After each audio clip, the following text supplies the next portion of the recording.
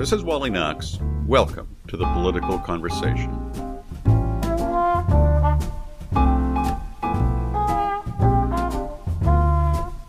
In the midst of the Republican meltdown as they attempted to select a speaker, there was next to no attention paid to the new Democratic leader, Hakeem Jeffries. That was, no doubt, just the way Jeffries wanted it, so as not to detract from the Republican spectacle. But most of us know next to nothing about Jeffries, other than that he's a member of Congress from New York. So I thought it'd be valuable to talk about the guy because his biography reveals a complex person. Jeffries was born in 1970, making him 52 today. He grew up in Crown Heights, Brooklyn, a working-class neighborhood with an intense relationship between black New Yorkers and Orthodox Jews. His mother and father were both social workers. He graduated from a New York State University in 1992 and earned a Master of Public Policy from Georgetown in 1994. But he did not continue in that academic direction. Rather, he decided to become a lawyer and attended New York University School of Law, where he was on the law review, graduating in 1997. He then clerked for a federal judge for a year and moved on to private practice with the prominent old-school corporate law firm of Paul Weiss, Rifkin, Wharton, and Garrison, a firm that has been in the American Lawyers A-list for 20 years.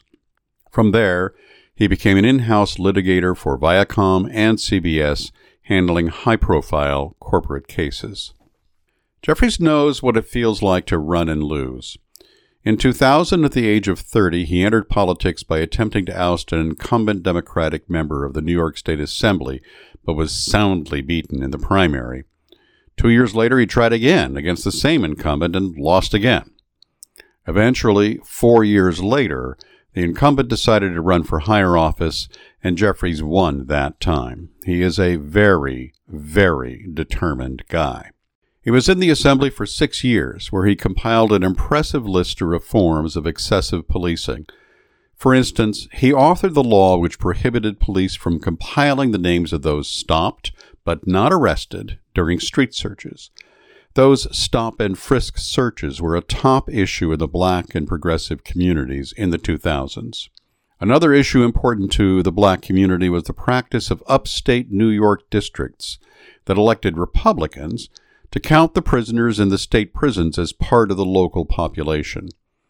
Obviously, that practice swelled the political clout of those areas.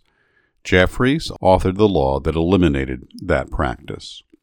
In 2007, while in the Assembly, he was a very early supporter of Barack Obama for president. And in 2012, he ran for Congress, where he was attacked by a rival from the Green Party, who pointed out he received about $180,000, about a third of his funds, from Wall Street bankers and hedge fund managers. He won, nonetheless.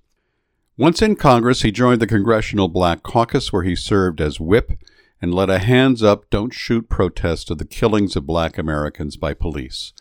He is also a member of the Progressive Caucus and supports Medicare for All.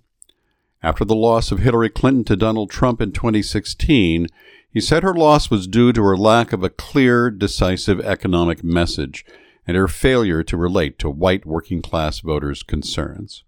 In the 2020 campaign, Jeffries created the Team Blue PAC specifically to help fund the campaigns of Democratic incumbents, many of them black, who are under attack in primaries by progressive Democratic rivals.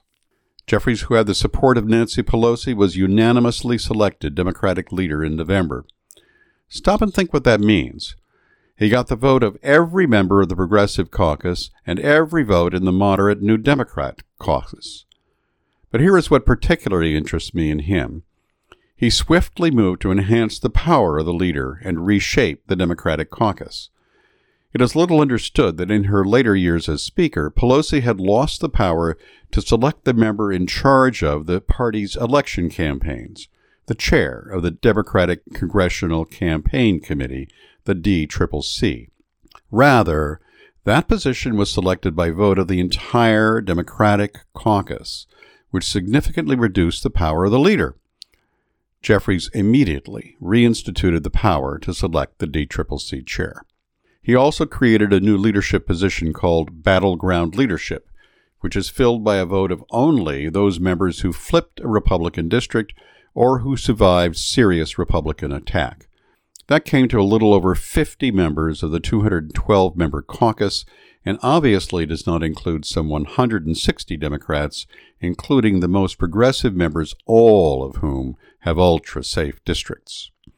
And then to fill the DCCC chair role, Jeffries selected Susan DelBene of Washington to enter Congress when she flipped a Republican district a few years back. DelBene had been chair of the moderate caucus called the New Democrats before her elevation to the DCCC position. There was a contest for the newly created Battleground Leadership chair, which Abigail Spanberger of Virginia won. Spanberger said her goal is to bring the voices in swing districts and things we're hearing on the ground to the leadership table on a regular basis. You may remember that following the 2020 election in which Democrats lost 14 seats, Spanberger was recorded as saying that Democrats should stop using the word socialist because she thought the perception of the party was too far to the left and had contributed to the defeat of some Democrats.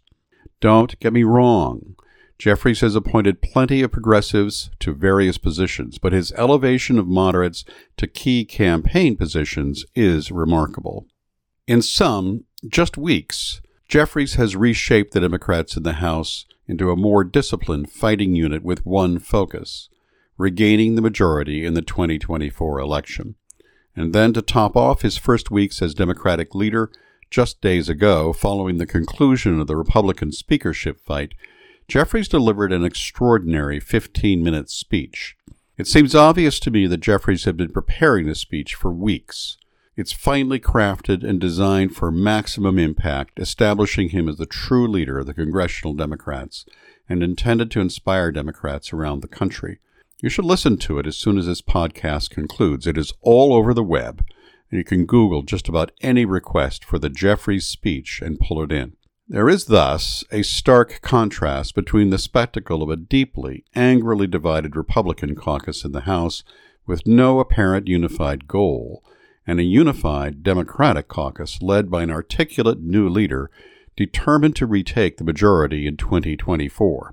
2023 will see these two groups grapple for the first time.